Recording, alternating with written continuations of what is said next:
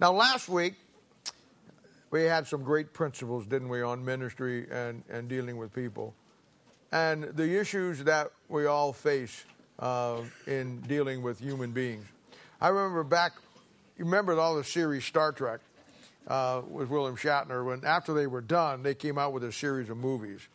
And the first one was, I liked them all, but the first one, there was a term used in it that I'd never forgotten about human beings. And they called human beings carbon-14 units. And I stuck with me. So, somebody asked me, what do I do for a living? And I don't want to scare them off by saying I'm a preacher. I tell them I'm a technician. And they'll say, what do you work on? And I say, I work on carbon-14 units. That always gets their attention. And they say, really? What is that? And I say, that's human beings. I'm a preacher. But now you got them because they're your buddy. But so I never forgot that. But the ministry is dealing with people, and the need to always have the truth of the Word of God through its principles on your side. Whether you're doing something for the Lord, growing, or whether you're in the ministry dealing with people. And, principles in the Bible are to be used, not to be deviated from. And, people look at churches and what they do with the Word of God and what we're supposed to do. You get a lot of different definitions. And I understand that, and probably most of them are correct. But in the bottom line, in the final analysis, the bottom line, without a doubt, in the Bible for New Testament Christianity is about one concept. That's restoration. Fixing things that are broke. And, we restore man to God and God to man. Bible talks about that an unsaved man is enmity to God. He's alienated from God. Jesus Christ, the Bible says, was the propitiation for our sin. That means he was the go-between that reconciled two opposing parties. And the church's job is, if you're unsaved here this morning, our goal for you is to find Christ as your own personal Savior. And in that process, you get reconciled to God and God gets reconciled to you. Many times in dealing with people, you have to get people to get reconciled to themselves. They'll blame themselves for something that they shouldn't be blaming themselves. They'll put themselves on some guilt trip that they really shouldn't be on, or they'll allow somebody else to put them on one. And so when you get into the Bible and the Word of God, you get the real picture of what's going on, and they, they get reconciled to themselves, who they really are in Christ. And then, of course, in carbon-14 units, we all have issues. Somebody said one time, wherever you have friction, wherever you have movement, you have friction. That's so true. And we talked last week about us being a family, and we all know that in any family, issues come up from time to time. So the principles of the Word of God not only restore God to man and man to himself, but they'll restore man to man. They'll fix things in our lives. Using the Bible to fix what can and will go wrong within the family of God and dealing with people in their people's lives. And, but truth has to be the foundation, without a doubt. Truth for anything that you're going to do in your relationship with God, our relationship with each other, my ability to preach to you. Everything has to be on the foundation of the relationship of truth. It has to be built and established on that. In 2 Corinthians chapter 4, verse 2, that great chapter on ministry, he says, but having renounced the hidden things of dishonesty, not walking in craftiness, nor handling the word of God deceitfully, but by manifestation of truth, commending ourselves to every man's conscience in the sight of God. Now, the job of this church, my job in particular, whenever I open up the Bible to you, whether it's one-on-one or we're in church this morning or Bible study, my job is one-fold in its final analysis, and that is the manifestation of truth, giving you the truth of what the Word of God says. And today, I want to look at a couple of more verses and learn what we can from these, and go along with what we've talked about. And we're going to look at Proverbs chapter 25, verses 25 and 26. Now, here's what it says. It says, as cold water to a thirsty soul, so is good news from a far country. A righteous man falleth down before the wicked, is as a troubled fountain and a corrupt spring. Now, here again, you're going to find some really good principles within these verses that we can study. And, they're going to help you not only learn more about how you're going to work with people, but I'm going to tell you. Last week we did it. We're going to do it again this week just by where we're at. You're going to get some major pieces of your Bible today. You're going to get some things that you can put into your Bible that I think are really going to help you, not only with just working with people or understanding yourself, but in the course of putting your Bible together. Now, let me say this so I can get it out of the way. Doctrinally, these verses will all be the tribulation period. We know that. We know that from our past studies.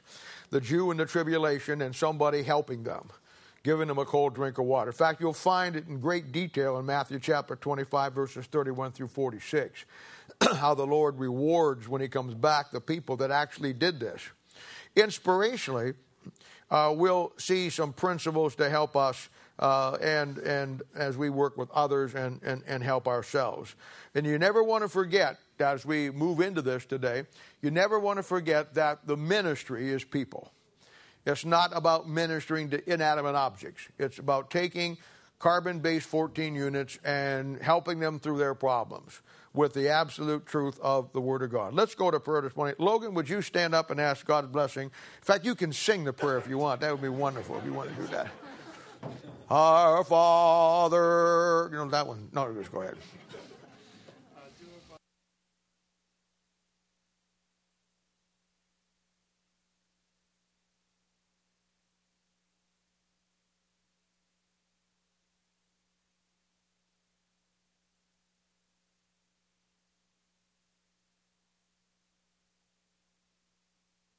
Amen. Thank you, buddy. Now, verse 25 says, as cold water to a thirsty soul, so is good news from a far country. Now, this verse is an absolute gold mine. Both of these are, really. And we know that in the Bible, the life of an unsaved man or a woman, their journey through life is like Israel walking through the wilderness of sin for 40 years. It's called the wilderness of sin. And that title is a great picture of our life and your life if we're never been saved and going through it. It's a picture of after you get saved, that there's nothing of any value in that old life. As they came through the wilderness of sin, keep in mind now, they're God's children. They came out of Exodus in Exodus chapter 12 by the blood of a lamb, just like the day you got saved. Now they start on a journey to go to the promised land. Most commentators will tell you or write in their commentaries that the promised land is a picture of you going to heaven. That's not true. The promised land for them was not a picture of them going to heaven anymore than it is for you. The promised land was what the name says it was. It was the promised land. It was the land that God promised them, that as long as they stayed in the Word of God and did what the Word of God said, and yes, kept the promises, that when they got there, everything would be a life of ease. God would care for them, protect them from their enemies, and take care of it. And it's a picture of your spiritual maturity. When you get through the wilderness of sin, after you get saved, and you follow like the nation of Israel was supposed to do, you'll get to the place in your life where you live by the promises of God. Then it doesn't matter what happened. We talked about last couple of weeks, we talked about Daniel, we talked about Ezekiel. And I told you how that Daniel goes into the first captivity and Ezekiel goes into the second captivity. And we talked about what great men of God they were. Daniel's a type of the Holy Spirit of God. Ezekiel's one of the great prophets of God.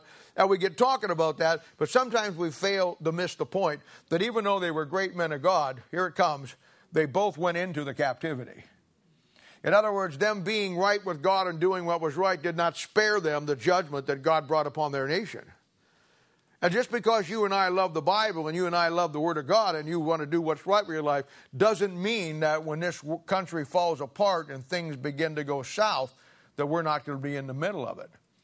But the great promise is, and the principles are, that even though they had to go down into captivity, God protected them every step of the way. Why? Because they were living by the promises. So the promised land is a picture for you and me, no matter what happens in this country, what happens in this world, what befalls you in life. If you stay with the book and the principles and the promises, you're going to be okay. And that's one of the great, great concepts that you find. In the wilderness of sin, there was no food. There was no water. It was very hot during the day, probably 110, 120 degrees. It was very cold at night, probably 20 degrees. It was as hostile to the nation of Israel as the world will be to you. And I want you to understand that, in the Bible, water that you find, and you know this, I know you do, water will be a picture of the Word of God. One of the greatest examples of that is found in John chapter 4. John chapter 4, you have the great story of the woman at the well. And how that she comes to the well and Jesus is waiting there for her and he meets her. And she'd be coming to that well all her life to draw water, probably several times a day. She'd bring her pitcher, she'd lay down the rope, bring up the bucket of water, fill it up, go back home, and probably do that every day of her life, if not several times a day in her life, as long as she could, the time she was very young. And the Bible says in that story that God uses that as an illustration. He wants to contrast the water that she's getting up against the eternal water that he wants to give her. And it's an incredible picture. Yesterday in Bible Institute, I used this as an example to show you how that typology in the Bible will always reinforce the great doctrines of the Bible. And this story here in John chapter 4, most people read it. They really don't get much out of it, I'm afraid, but they never make the connection back to Genesis chapter 29. In Genesis chapter 29, you have the original story of Jacob's well. And you'll find back there, when you put the two together, it's an incredible picture. Back in Genesis chapter 29, this well that Jacob had back there, they had 3 groups of sheep that were around that well. And on that well was a great stone. And when they removed that stone, the sheep got the drink. And here we are that's probably almost 16, 1700 years later. We have the same exact well. This woman comes to the same exact well. In fact, she says, our fathers have got water here for forever. She comes to the same exact well. And here's the typology. Back in Genesis 29, there was a great stone on that well. In John chapter 4, the Lord Jesus Christ, the stone made without hands, was sitting on the same well.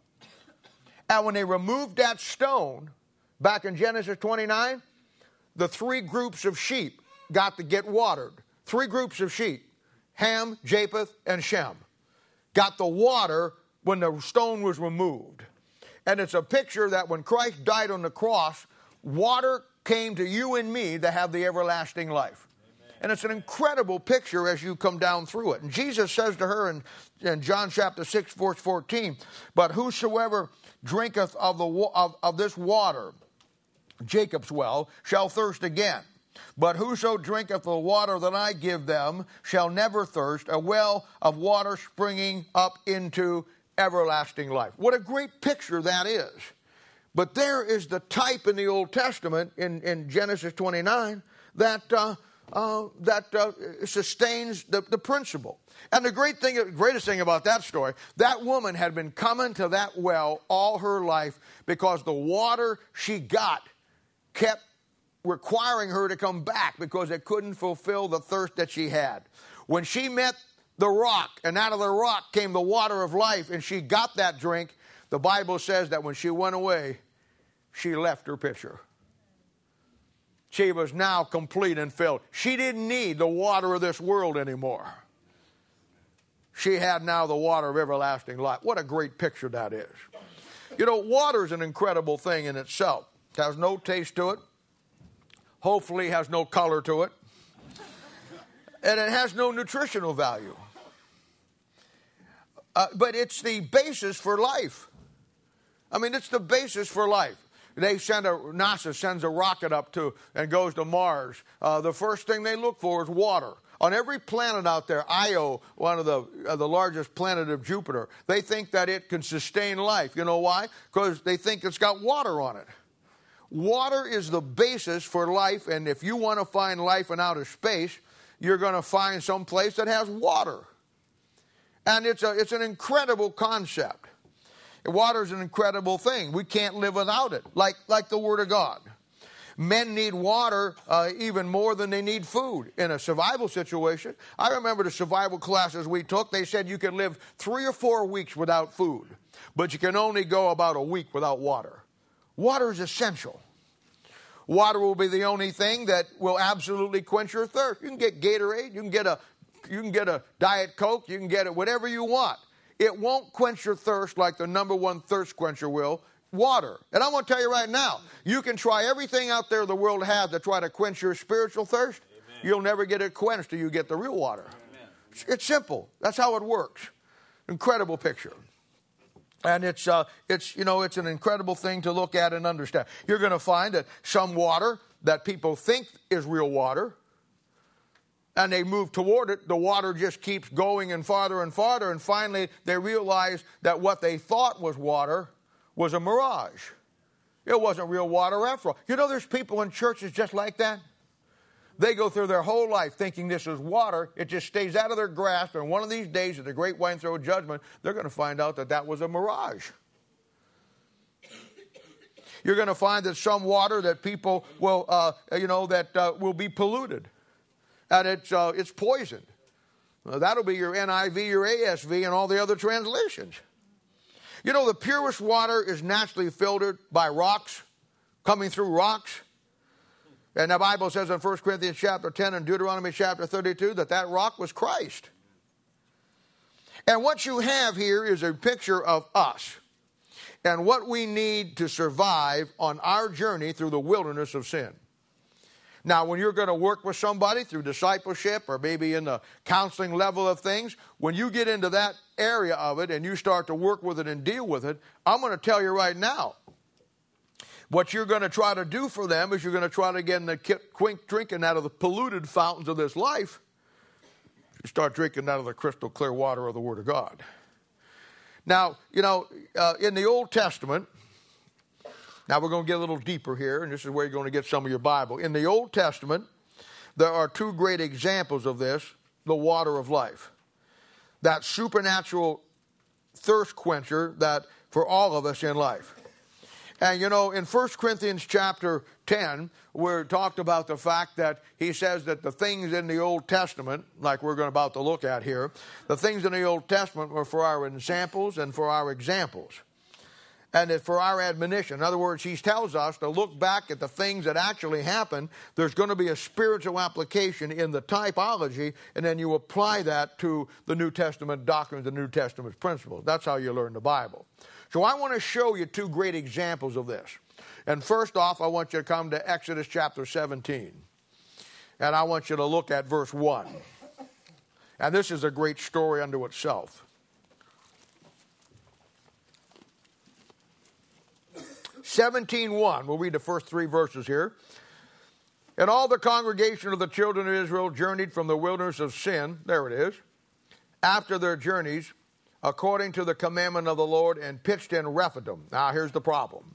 And there was no water for the people to drink. Wherefore the people did chide. That means they got upset. Gave Moses a tough time. Old English word. Wherefore they did chide with Moses, and said, Give us water that we may drink. And Moses said unto them, Why chide ye with me? Wherefore do ye tempt the Lord? And the people thirsted there for water. And the people murmured great against Moses, and said, Wherefore is this that thou hast brought us up out of Egypt to kill us and our children and our cattle with thirst? Now that's the problem. And here, in this place in 17:1, the people are out in the wilderness of sin. There's nothing in that wilderness that sustains them. There's no food. Certainly there's no water. Now they're out in the middle of this thing. God brought them out of Egypt, and they're out here in a world that has absolutely nothing for them anymore. I want you to see that. And in what follows, Moses goes to God, and what follows is an incredible picture of how you and I got saved by the Word of God. And you cannot get saved without the water of life, the Bible. The Bible says in Romans 10:17 that faith cometh by hearing, and hearing by the word of God. Now, in verse 5 and 6, Moses comes to God, and God tells Moses that here's what I want you to do, Moses. You take the staff in your hand, the rod of judgment. You know which rod I'm talking about. It's the one that you used down in Egypt to smite the waters and turn them to blood. It's the rod of judgment. And he says, you take that rod, and he says, you go over to Mount Horeb. And I'm going to show you there a big rock. And what I want you to do is stand on top of that rock and take the rod of judgment, and I want you to whack that rock with your staff. So Moses says, okay, Lord, doesn't sound like much to me, but if that's what you want me to do. You know, sometimes God will ask you to do something that the average person will think is ridiculous. Amen. Amen. I mean, if this wouldn't have worked, you know how stupid he'd have looked? Standing on top of a rock, beating the fire out of it. I mean, if I was Moses and it didn't work, if somebody said, what are you doing? And I'm saying, well, a lot of the people are mad at me and giving me problems. I can't hit them. I got their name on this rock, and I'm just beating the fire out of this poor rock. I mean, sometimes God will ask you to do something that the rest of the world think is stupid. Don't you know that Noah had a time of it? Yes, sir. He lived in a world where it never rained. There was no oceans. He lived inland someplace, and he's building an aircraft carrier the size of the USS Nimitz in his backyard. Sometimes God will ask you to do something that is, as the world sees it, doesn't make any sense. And unfortunately, many times we as God's people don't do it because we don't think it makes any sense. Amen. But in this case, somebody needed water. And Moses, a servant of God, I mean, he talked with God face to face like a man speaking to his friend. He goes on there to that rock. He takes his rod of judgment, and he whaps that rock, and guess what? The water comes out of that rock. God says, I'm going to stand before you, Moses, and you take that rod and you smite that rock. And when he did, the water came out and the people got the drink. Now, I don't know what you know about the Bible or how depth you're into it, but I'm going to tell you right now, that's a picture of how you and I got saved. That rock's a type of the Lord Jesus Christ. 1 Corinthians 10:3, Deuteronomy chapter 32. And it's a picture of the crucifixion of Christ, the rock of God, when God used his rod of judgment to smite his son.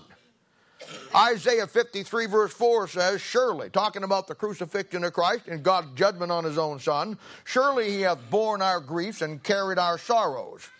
Yet we did esteem him stricken, smitten of God. You know what God did? The day God's son hung on the cross, you know what he did? He whacked him with his rod of judgment so you and I could have the water of life.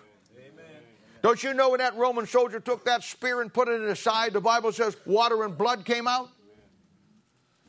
I want to tell you something. When God stood upon that cross and he whacked his son for you and for me, the picture of that is the rock of God in the Old Testament. God's people needed water. He says, stand on that rock and smite it with the rod of judgment, and the water came out. And there was a day in time when God stood on the cross of Calvary and smote his son. And you and I got the water because of it. Amen. Isaiah 53 verse 10 says, yet it pleased the Lord to bruise him, and he hath put him to grief.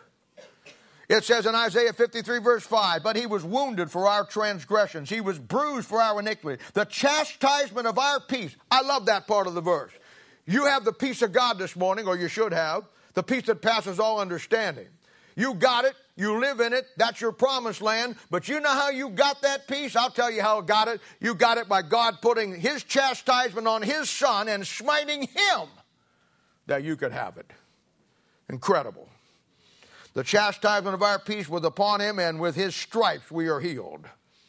Now, and when Moses smote the rock, and when God smote his son, the water comes out of that rock, and the living water, the cool water to my thirsty soul, the word of God. And we sing about the great song, oh, the love that drew salvation's plan. Oh, the grace that brought it down to man. Oh, the mighty gulf that God did span at Calvary. You know what he did? God sent his son, put him on a cross, the rock of God, the rock of ages. and then took the rod of judgment and put God's chastisement of our peace on him. And the water came out. The day God smote the rock of ages and the water came out, my supernatural water that saved me and saved you out of the wilderness of sin. Because there's a time in all of our lives when we tried everything in the world and we were still unhappy. We were still unfulfilled.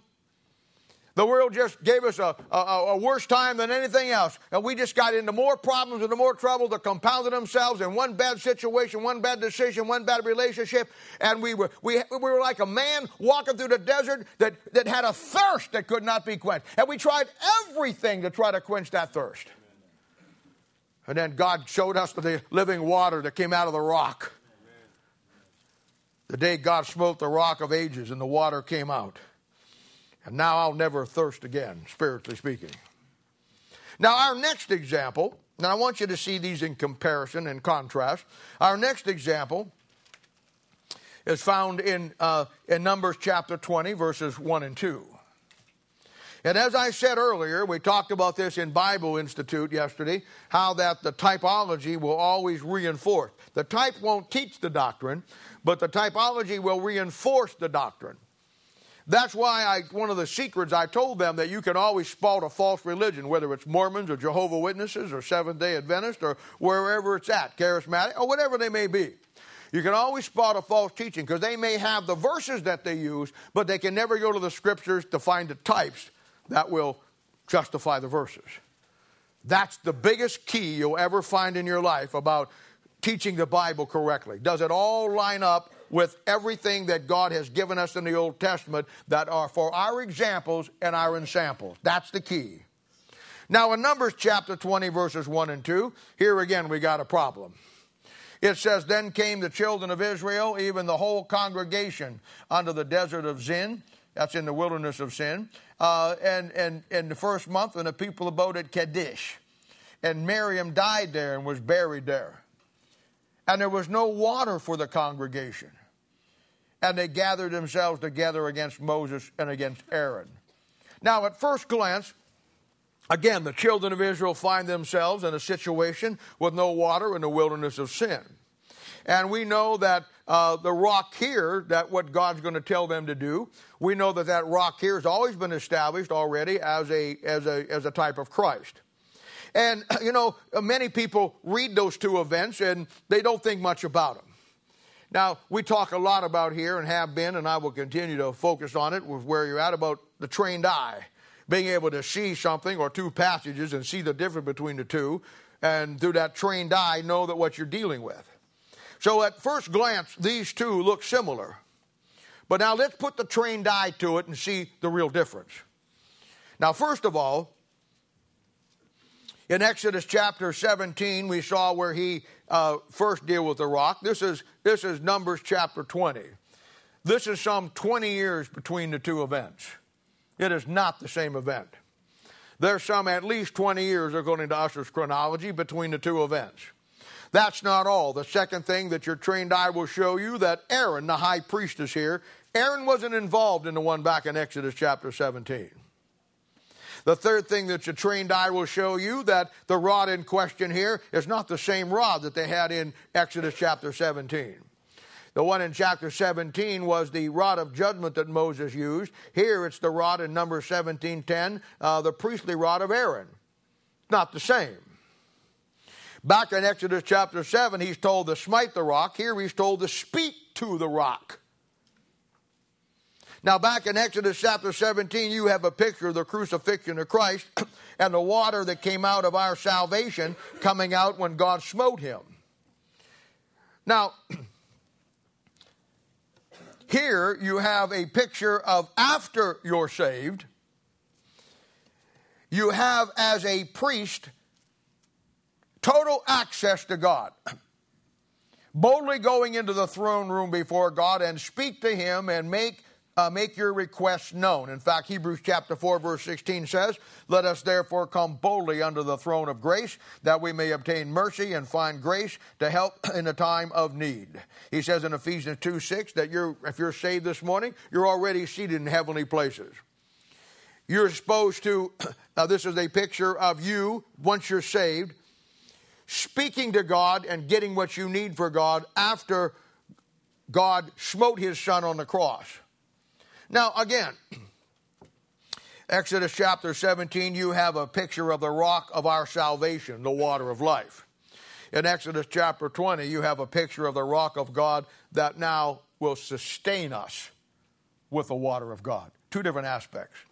Exodus chapter 17 is the salvation we got from the water. Numbers chapter 20 is the sustaining effect that once you get saved, that book will keep you through the wilderness of sin. In fact, the trained eye, if you're paying attention, Exodus chapter 17:1 says there's no water for the people. That's humanity in general. But in Numbers chapter 20 it says there's no water for the congregation. See? There's a difference between the two. Training your eye to be able to see those differences makes all the difference in the world. A drink of cold water, supernaturally, to be a cold drink in a dry, dusty, hot, dirty world that can never satisfy us and wilderness of sin. Not only does the water save me in Exodus chapter 17, in Numbers chapter 20 it shows me that it sustains me. So where in chapter 17 of Exodus he smote the rock, a picture of the crucifixion, here in Numbers 20 he speaks to the rock. It's a picture of you and I in the congregation of God now having total access to God. Now, I need to stop here and make a point. Moses had a bad day. We all have bad days from time to time. He'd been up all morning and probably all night dealing with the people, which proves to me that there were Baptist churches back then in that day. And he's struggling with that thing, and he's obviously upset. He's upset at the people. He's upset at the fact that they're always giving him flack. He's upset, most of all, I'm sure, that they just can't ever get how God got them through the last jam they were in, that he'll get them through this one. I'm sure that was hard, heavy on him. So anyway, God says to Moses, okay, you get on this rock and you speak to it. And when you speak to it, the water's going to come out. That's a picture, Exodus 17, of the judgment of God, salvation through the crucifixion. You got the word of God. Now we're saved. We speak to the rock of God, the Lord Jesus Christ, and we get the sustaining power of the word of God. Moses failed the test. He takes the rod of Aaron, and in his anger, he whacks that rock instead of speaking to it. Now, if there's anything, any place in the Bible that shows me how important the types are in the Bible to me, is how important they are to God. You know, Moses did not get to go into the promised land because of that event right there. And the promised land for Moses was one of the greatest things you ever saw in your life. You know, I often think about Moses and God. And, you know, if you ever really want to cultivate, every Christian had to kind of cultivate that kind of relationship. In most churches and Christians, you have that holier than thou, uncommon, oh, God bless us, make us ugly ducklings into swans, you know, stuff like that. Moses had a relationship with God that was a real relationship. They just talked like a man speaking to his brother face to face or friend face to face. Moses had his bad days. God had his bad days. And they complained to each other. There are times that Moses came in and said to God in the tent, God, I'm going to kill, you need to kill them all. Just wipe them out, kill every one of them. God would say, Moses, slow down a little bit. Now you know that they're just flesh. And he says, I know, but we had to eliminate the flesh. Just kill them, Lord. And then God would talk him through it, and Moses say, yeah, okay, I understand. Thank you. I appreciate it, Lord. About 3 weeks later, you come into the tent, and God was there. And God said, I'm going to wipe them out, kill every one of them. I'm going to hang them over the pit of hell and roast them like a hot dog on a weenie stick. I'm just going to burn them to death. And Moses would say, come on now, Lord. You know better than that. Why, what are all these other nations going to say if you kill all the people once you already shot your mouth off and told them how salvation was going to come through into the world? God would say, yeah, you're right, Moses. Good bud. That's the handshake God and Moses had. Find out in the Apocrypha. But anyway, That's the kind of relationship you need to have. Just a common, ordinary relationship that it is what it is. And that's what God wants. And, you know, he comes down here, and I've thought about that, you know. They're getting ready to go over to the promised land, and God comes down and says, come on, Moses, and I want you to go for a walk with me. And the Lord takes him up there on the mountain, and they're overlooking the promised land. And Moses is saying, man, that's great, Lord. I'll tell you what, we've been along 40 years, but we've been through some stuff together, haven't we? Well, I'll tell you what, I love you, Lord. This has been a great thing. And I can't wait till tomorrow to lead them over there. Got real quiet, and the Lord said, Moses, you ain't going over. Moses said, what? I'm sorry, Moses, you ain't going. But why? He says, Moses, you just are not going to go over. Is it because of that rock thing? Yeah, absolutely. Well, Lord, it was a rock. So, you know, you said to smite it and speak to it, and I got carried away, and I hit it with that stick, and I'm sorry. And he said, Moses, you don't understand this right now, but that rock was a picture of something to come. And I told you way back 20 years ago that you were to smite the rock, and that was a picture of my son coming down and dying on the cross. The second time I told you to speak to it. And what you did is what every Catholic does every Mass. You crucified him again. And I can't let you go in. You broke the type. Moses says, what's a type? He says, you know what? Come here, Moses. I can't let you go in, but I'll tell you what I'll do. So Chaim Tumman, I'm going to send you back in that land, and you're going to be my key guy. Because my people got to go through some things, and I'm going to need you. I'm going to need you, and I'm going to need Elijah. Because Elijah represents the prophet, and you represent the law. So you just got to trust me, Moses. You just got to trust me. It's okay. Come on, let's walk up this mountain. And Moses said, you know what, Lord? It's okay. I got to see it, appreciate that. And if you're going to let me come back in at some point, that's great. The truth of the matter is, I'd rather just walk with you than go to any piece of land. So they walked up that mountain. Oh, I can just see them. Two of them, arm in arm, walking up that full moon, walking up that mountain trail. And the Bible says that when he got up there, God took Moses home, and he buried him in a place that no man ever found him. That's the kind of relationship you need to have. That's what it's all about. But the great principle is this. The servant of God disobeyed God. The servant of God failed. And you know what? Sometimes you and I will fail. So you and I won't do everything right. But what I want you to know is even though Moses failed, God still brought the water. What the great principle is, that you and I aren't going to always do it right. Thank God that in spite of us, God will still get the job done. That's an incredible principle. Incredible principle. Now the last part of verse 25, it says, so is good news from a far country. As cold water to a thirsty soul, so is good news from a far country. Now that far country, you know, in the Gospels, you'll find it mentioned quite a bit. Matthew 21:33, Matthew 25:14, Mark 13:34, Luke 19:12, Luke 20 verse 9. And the far country will always be heaven. And when it talks about a man taking a journey to a far country, it's always going to be a reference to God coming down, dying on the cross, and then going back to heaven. So you're going to find that in these parables all the time. Now, the good news here will be the gospel of the Lord Jesus Christ. The gospel means good news. So what he's talking about here, he's saying that the gospel, the good news from heaven, is like a cold drink to our thirsty soul. That's what he's saying. And you know, you'll find in the Old Testament, they had the gospel of the kingdom. That was the good news to the nation of Israel. In the New Testament, for you and me, we have the gospel of the grace of God. That's great news for you and me. And in the tribulation period, there's going to be the everlasting gospel. That's good news for the tribulation saints, Revelation 14:6. And the picture is of us in the wilderness of sin and God coming down from a far country. The rock of God and God putting my sin on him, Isaiah 53, and him paying my price. And the Bible says in 1 Corinthians chapter 15, verses 1 through 3, the gospel is he died according to the Scriptures, he was buried and rose again the third day according to the Scriptures. That's the gospel defined for you. And 1 Corinthians 15, 1 through 3 is the defining chapter in the Bible on the gospel. The good news. The good news that there is a fountain filled with blood drawn from Emmanuel's veins, and sinners plunged beneath that flood lose all their guilty stain. Amen. That's the good news I got for you today. Now that's verse 25, and what a verse it is. Now you got some major pieces of your Bible you can put in there if you don't have it already. But now we got to look at verse 26.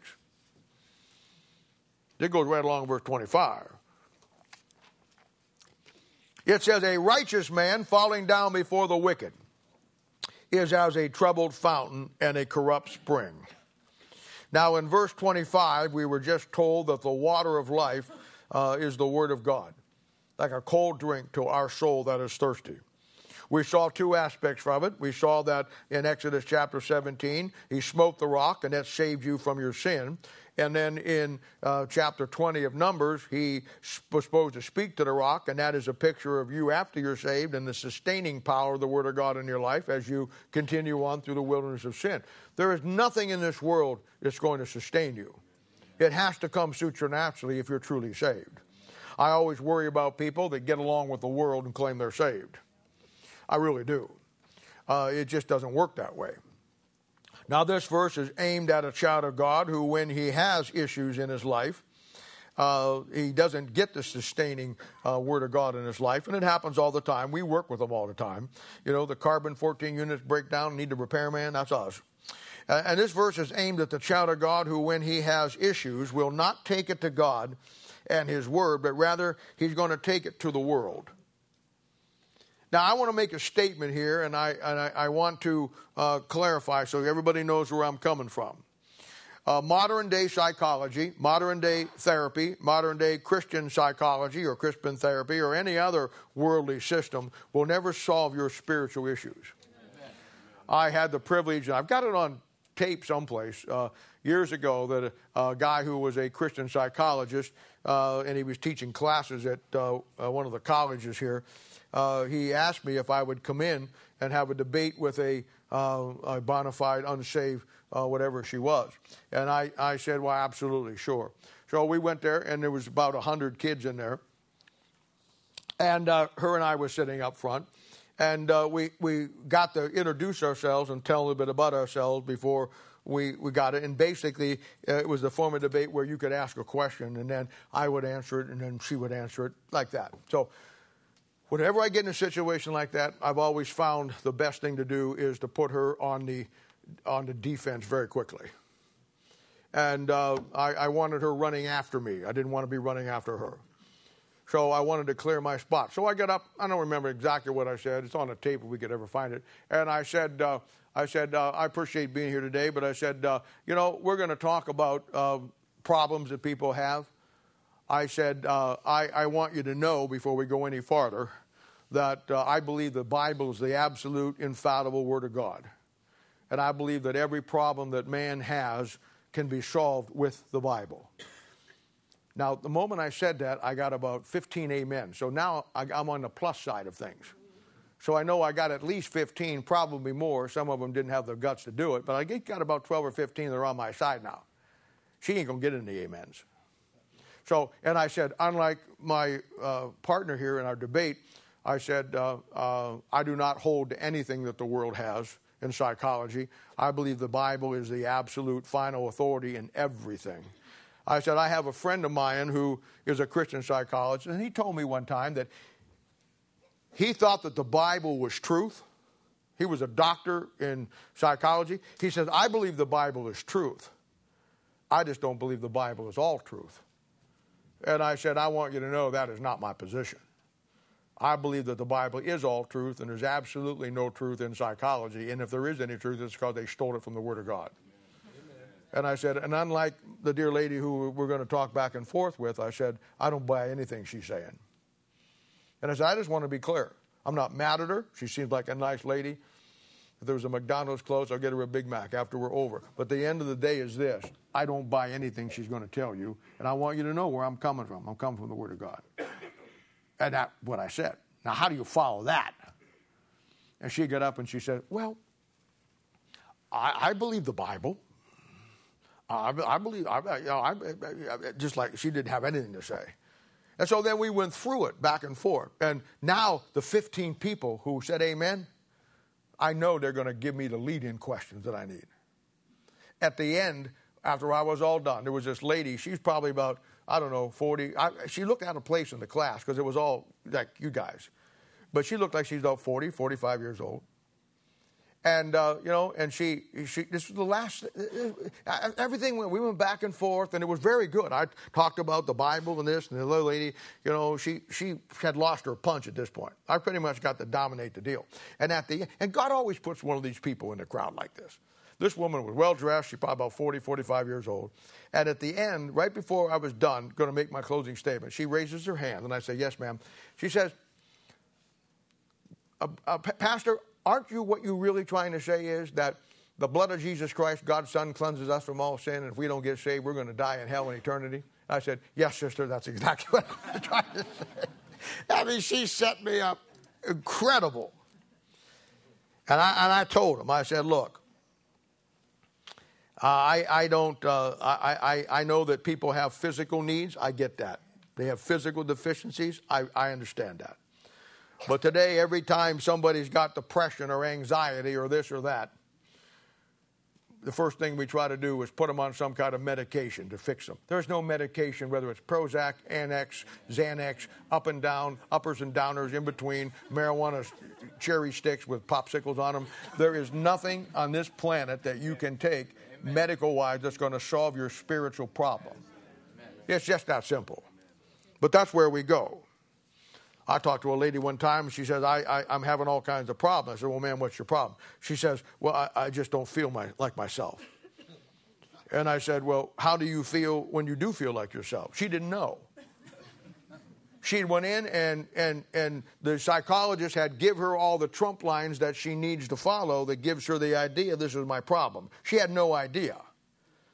In Colossians chapter 2, verse 8, in the book of Colossians is a picture of the Laodicean church we're at now. It says, beware lest any man spoil you through philosophy and vain deceit, after the tradition of men and after the rudiments of the world, and not after Christ. And I've told you before, man's going to have two reasons that he has the issues he has in life. Either he's unsaved, and he's trying to fulfill everything in his life by going to the world, which is never going to fulfill it because there's nothing in the wilderness of sin. Or he's saved and he's out of fellowship with God, and he's resisting God's plan for life. He's grieving the Holy Spirit of God, and he's trying to be happy with a grieving Holy Spirit of God in his life. It'd be like you walking around your house trying to watch a Super Bowl or a football game and be happy, and you got a waily, whining mother-in-law who follows you everywhere you go, wailing and weeping and gnashing of teeth, lamenting, falling on the floor, slobbering, crying for help, and you're trying to go on with your normal life. That's exactly what the Holy Spirit of God's doing inside you if you're saved this morning and you're out of fellowship with God, living in the wilderness of sin. Now, how are you happy in that? You're not. In our people ministry, which, meets this Saturday to put it together, we simply take the water of life and get people to start drinking it versus the corrupt, dirty fountains they've been drinking of. And I know that's an oversimplification of the issue, but that's exactly what it is. Drinking troubled water will always lead to a troubled life. And there's a great example of this in the Old Testament, and I want to look at that in a moment here. And, when we work with people, we build our ministry with people around 70 or 80 solid case study formats that really set up the pattern of human nature. They form the absolutes of dealing with the issues that people have. And, the doctrine reinforced with the types and the principles in the Old Testament. And then we will take these folks and take the models, the principles, and all that things. We'll address the issue directly because we're not interested in treating the symptoms that somebody has. We're interested in solving the problems. Too much goes on today in people's lives where people want to treat the symptoms of their problem, but they really don't want to solve the problem.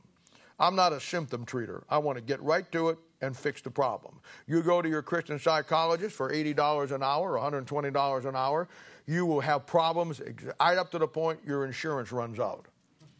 And then you're suddenly healed. And that's the way it works. Now in 2 Chronicles chapter 16,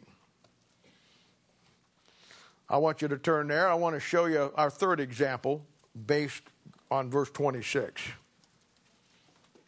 Now, this is a great story. In my list of case studies, this is number 39. I got them listed in the back of my Bible, and when I work with somebody, I just simply take the case study and apply it, cut it, trim it, and put it into work, and that's what we do. It says, 2 Chronicles chapter 16, and behold, the acts of Asa, first and last, lo, they are written in the book of the kings of Judah and Israel. And Asa, in the 39th year of his reign, was diseased in his feet, until his disease was exceedingly great. Yet in his disease he sought not to the Lord, but the physicians. And Asa slept with his fathers and died in 1/4 year of his reign. Now, as I said, this is one of the great case studies that are in our operational procedure manual in dealing with people. And when I deal with somebody, as I said, I just take the case study, listen to them, find out where they're at, hand pick something for them, design it for right where they're at in their life, and then help them get out of it with the principles and the truth that got it in. And I've said it many, many times. I said it the last time I preached. You can't fix the problem with the same thinking that caused the problem. You got to change some things. And, the real issues that people have today, people are incredibly depressed today. People are caught up in addictions today. People come to the place where they have anxiety. They have no self-worth. Their kids have all kinds of problems. And, their life is upside down. They go through 2 or 3 bad marriages, and nothing seems to work for them. A couple of weeks ago on Thursday night, I showed you one back in Kings on how to break a stronghold. And that's another one. Now, Asa, like many people that you're going to come up against, has some real issues here. Let's look at these issues. Look at verse 12. He's got a disease in his feet. Now that's going to translate out on the inspirational side that your feet is your ministry and your walk with God. So we got a problem here with something wrong with his walk, his disease in his feet. And the Bible says that it started out, but then it got exceedingly great. And that's why problems left to themselves don't get better, they get worse. If you don't get the cure of the Word of God in your life with your issues, you're not going to fix them yourself. And going to the world's physicians, you're going to see here in a moment, it didn't help Asa and it will not help you. And it's a thing where this is one of the most complete, perfect studies anywhere in the Bible that shows you why you and I have the problems that we have. And I want you just to follow very carefully here. It really unfolds itself. Now, instead of going to God with it and seeking help from the Lord and the Word of God and God's prophets, he goes to the worldly physician. He calls Dr. Phil. He calls somebody who is going to psychoanalyze where he's at. He gets somebody that follows the William Glasser theory of man's problems. Here he goes to a counseling center and talks to a therapist, Christian or non-Christian, who is trained in the philosophical issues of the great European thinkers as philosophy developed over in the 12th, 13th, 14th, 1500s. And he doesn't get better, he just gets worse, and in time he dies. Now, his death is an interesting thing. Now, I know he died physically, but we're talking about in a spiritual application here. There's many examples in the Bible of somebody just like Asa who gets way out, and Samson comes to mind. He gets way out of line and gets so far down he can't get back. And he commits suicide. And you're going to find that there are people, God's people, who get to that point in their life where they think there's no other way out. And of course, I think suicide is a terrible thing. I think it's something that it brings tragedy to a lot of people. I will tell you this, that there are 7 suicides in the Bible. When you study all 7 of them, you will find out everything you want to know about suicide from God's standpoint. And unfortunately, suicide is a bad choice. But usually suicide is the last bad choice in a life of a lot of bad choices. And every bad choice puts you a little bit farther down. And of course, suicide doesn't fix anything in a person's life. And you'll find that there are people that will use suicide as a guilt trip. How many times I've talked to a parent that your kid wanted to do what they wanted to do and you were trying to discipline, and then the kid says, I think I'll kill myself. Now that puts panic into a parent. And the kid's using that. Now the answer to that is, don't do it on the carpet. Now, that seems harsh, doesn't it? Yes. Yeah. Well, and then it only seems harsh because you allow your child to manipulate you all your life. Somebody has to be the adult here. If you want to really call him, say, yeah, I've been thinking about it too. Let's go do it together. Come on. Put him in the car, drive down the road, and say, you pick out which brudge abutment we're going to hit, and I'll go for it. I guarantee he won't pick one out. He'll probably pick Dairy Queen. Get some chicken McNuggets. Suicide's a terrible thing. And I would never, but I know how people use it. People will use suicide so they can get your sympathy. And you say, how do you, well, I know this is not generally true, but it's true in a major way. Most people who commit suicide leave a note afterward. They don't call you up and tell you they're going to do it. Now, there are exceptions to that, but in my almost 50 years of seeing it, I'm telling you, the majority of them don't tell anybody what they're going to do. Now, there are some signs you can see if you're paying attention. But most of them don't talk about it. The ones that do talk about it are the ones that aren't really serious doing it in most cases. But suicide is a terrible thing. And I've dealt with it over the years. I've had to preach funerals of people that committed suicide. It's tough. It's tough. It's tough. To this day, if somebody claims to be a child of God and commits suicide, there has to be some deep-rooted spiritual issues to bring them to that point. Because I don't see any reason on any planet in any universe for a child of God to take his own life. I will tell you this, suicide is one of the most selfish acts that a person can perform. Because they're not thinking about anybody but themselves. They don't think about their wife or their husband, their kids, their friends, anything. All their folk, and this is what got them into problem. I'm going to show you here in a minute. This is what got them into problem. It was all about them, what they wanted. And their life is usually strewn with potholes of lies, deceptions, and it just gets to the point that it spirals down to the point now where they think that that's the only way out. Now, I got to say this, though. Most of God's people that get into messes are not going to commit suicide. That's reserved for a very select few. Most of God's people that I've dealt with, I think in almost 50 years of ministry, 5, maybe 6 people committed suicide. One of them was a suicide murder.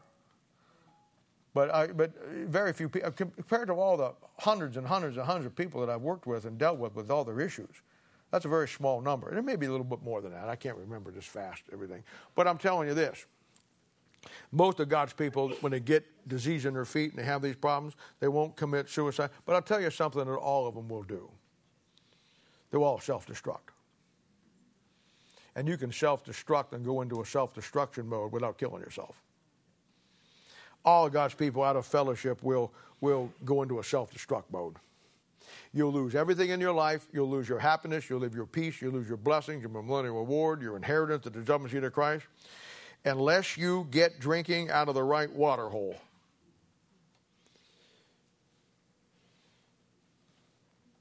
Now,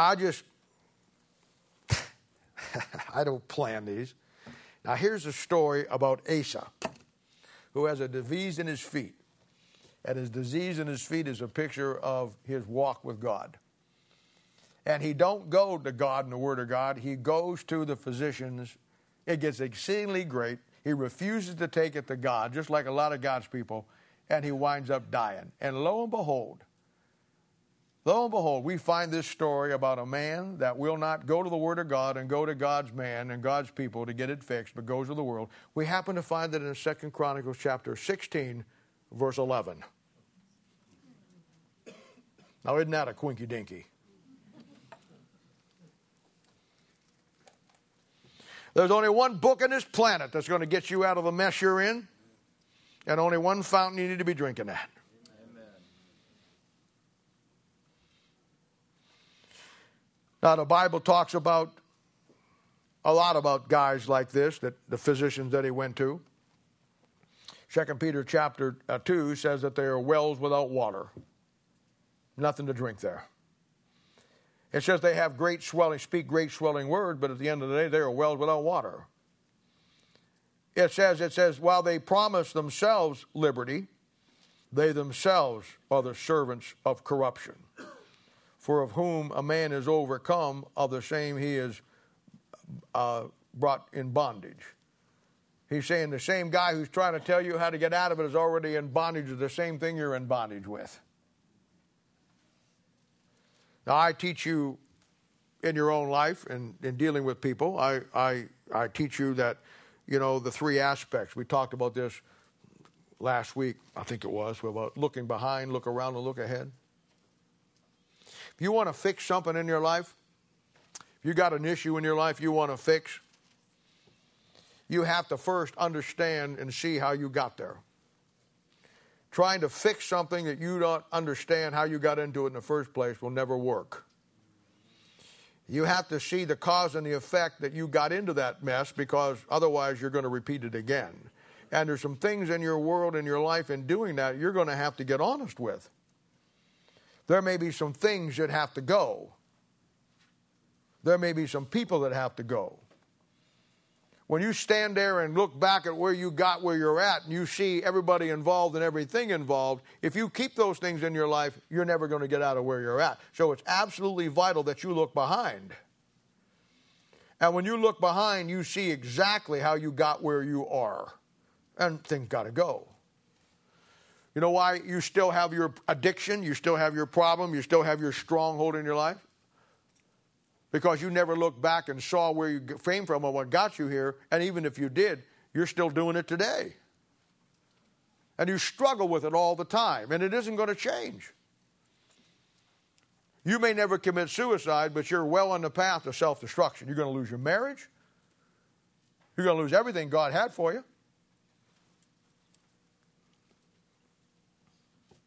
You got to look back, and then you got to look around. You got to see not only where you came from and how you got in this mess, but now you got to get real with where you're at.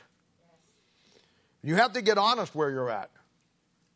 You have to quit rationalizing and justifying your present situation. You have to come to terms with it, come to grips with it, and you have to say, here is my problem. I see it, and I understand it. You got to look behind. You got to look around. Then you got to look ahead. You got to ask yourself, okay, based on where I've been and where I'm at, now I'm honest, how do I get out of this mess? Then you put a plan together to do that. Now, here it comes. We saw Asa, king of Judah. And he gets a disease in his feet. And that disease in his feet gets exceedingly great. He's the king of Judah. He knows who God is. He knows who the prophet is. He knows what the Bible says, what he has. He knows everything he needs to do, but he does not do it. Instead, he goes to the worldly physicians to try to fix his problem, and he dies.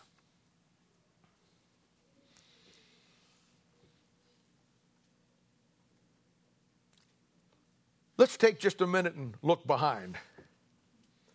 Okay, I know he had a disease in his feet. I know it got great. I know he made a bad choice. Let's don't stop there. Let's go back and see where it started, long before his toenails fell off.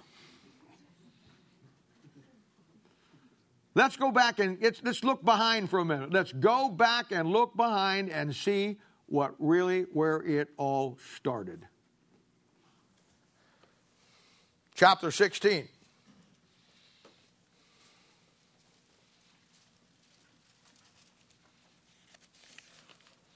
Second Chronicles chapter 16, pick it up in verse 1. Here it comes.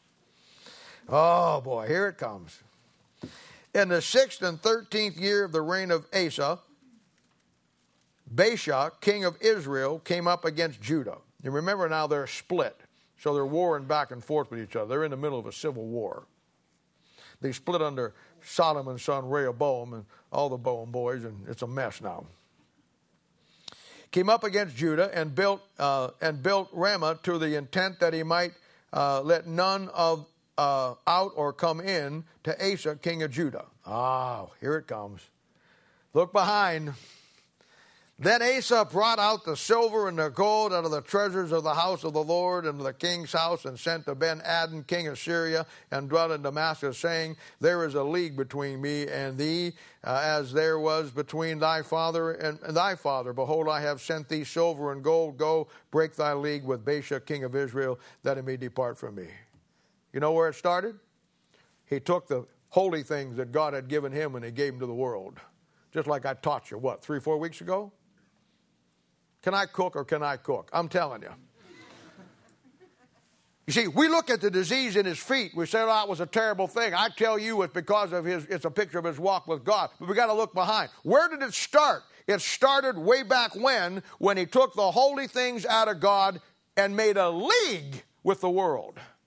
You know what your problem is this morning, why you can't get out of what you're in? You made a league with the world. You made a league with the world. And if you're saved here this morning, you got the problems you got, look behind. You got the problems you got simply because God put everything in your life, the holy things, the blessings, the precious salvation, the precious Holy Spirit of God. All of those things that we talked about just a couple of weeks ago, and you took those things and you gave them to the world. And what was their end result? His walk with God was damaged to the point that he could have fixed it. But by this time, now it makes sense why he didn't go to God with it. Why he went to the physicians. Now we got the missing part of the puzzle. I often wondered, why would the king of Judah, that is the king and over God's man, and why would he refuse to go to God and go to the physician? Now I know, because he was in league with the world system. Wow. And once you get in league with the world system, you'll always go back to it. Unless you look around, look behind, look around, and look ahead. And break that thing in your life and move on from here. It's just that simple.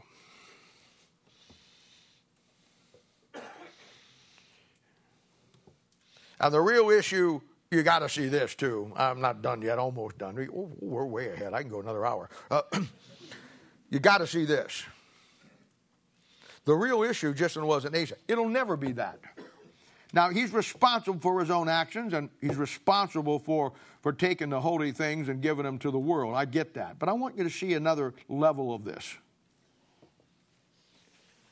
The real issue is not just Asa, but along with Asa's issue was the church he was going to.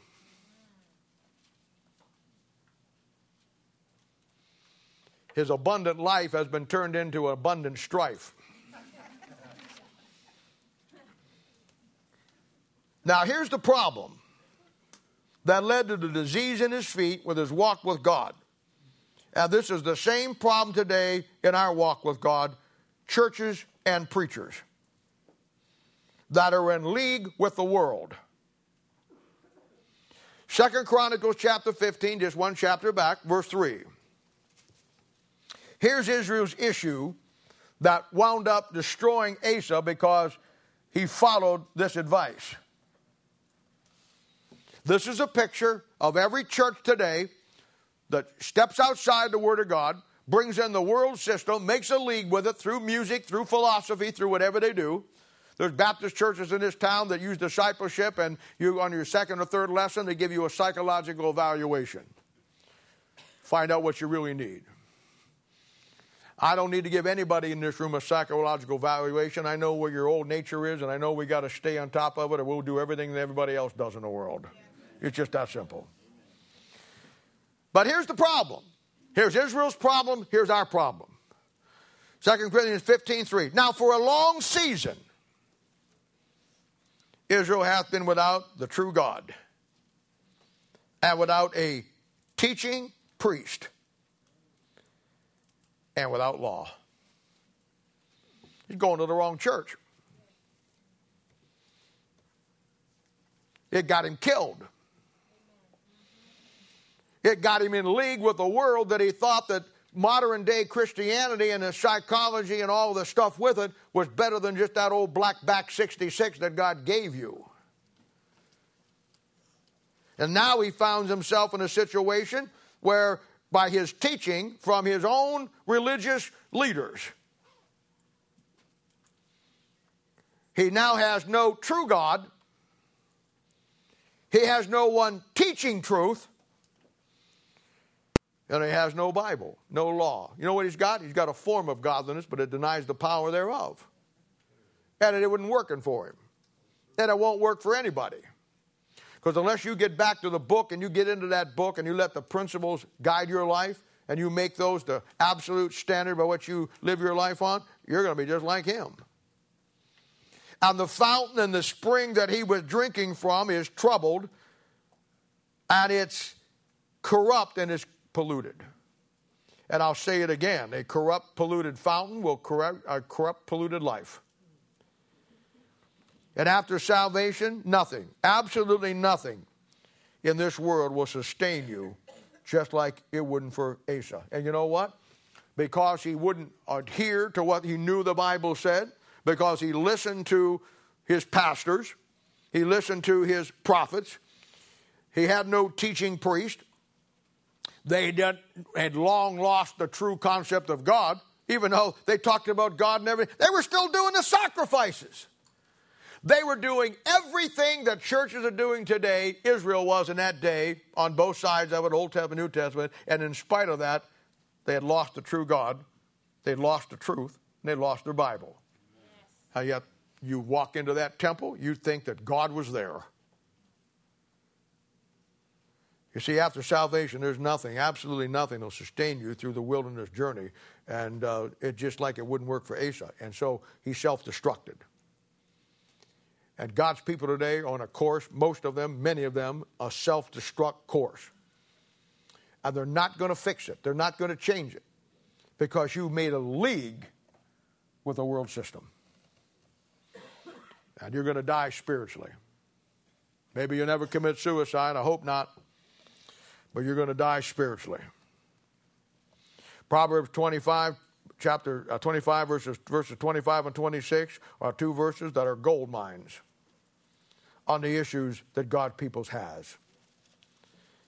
They show and lead a guide with truth and show us that the real issues with God's people today and God's people need to get back to the book. Letting the Bible establish you in life through its principles of truth. Realizing that in the wilderness of sin, there's nothing. And when he smote that rock the first time, the water came out, and that's why we got saved. Some 20 years later, they're again without water in the wilderness of sin, a picture of our journey. And in that wilderness journey, they have no water again. And what happens? This time he says, speak to the rock. And that rock is a picture of Christ on the throne and you and me having perfect access to God. Water to save you, water to sustain you. Somebody says, well, how can you trust that King James Bible? How can you trust any Bible? You know, human man put it out and he can make mistakes. The same way Moses made the mistake and the water still got here. God uses imperfect people to bring forth his perfect word. Letting the Bible establish you in life through its principles of life. And the Proverbs talks about the issues of life. And that's what we're looking at. You getting to the place in your life, for your own life first, that you see and understand all these things as it applies to you. And then as you try to help somebody else, you realize you can't go through life with people trying to fix their symptoms without solving their problems. But it takes those three things. They have to get honest to where they've come from. They have to get brutally honest where they're at. And then they have to get really honest where they want to go. If those three things are not working in a person's life, they're not going anywhere. You will waste your time, they'll waste their time, and God will waste his time. Because God's only interested in truth. He's interested in you accepting the truth and then doing something with the truth. Well, we'll hold up there.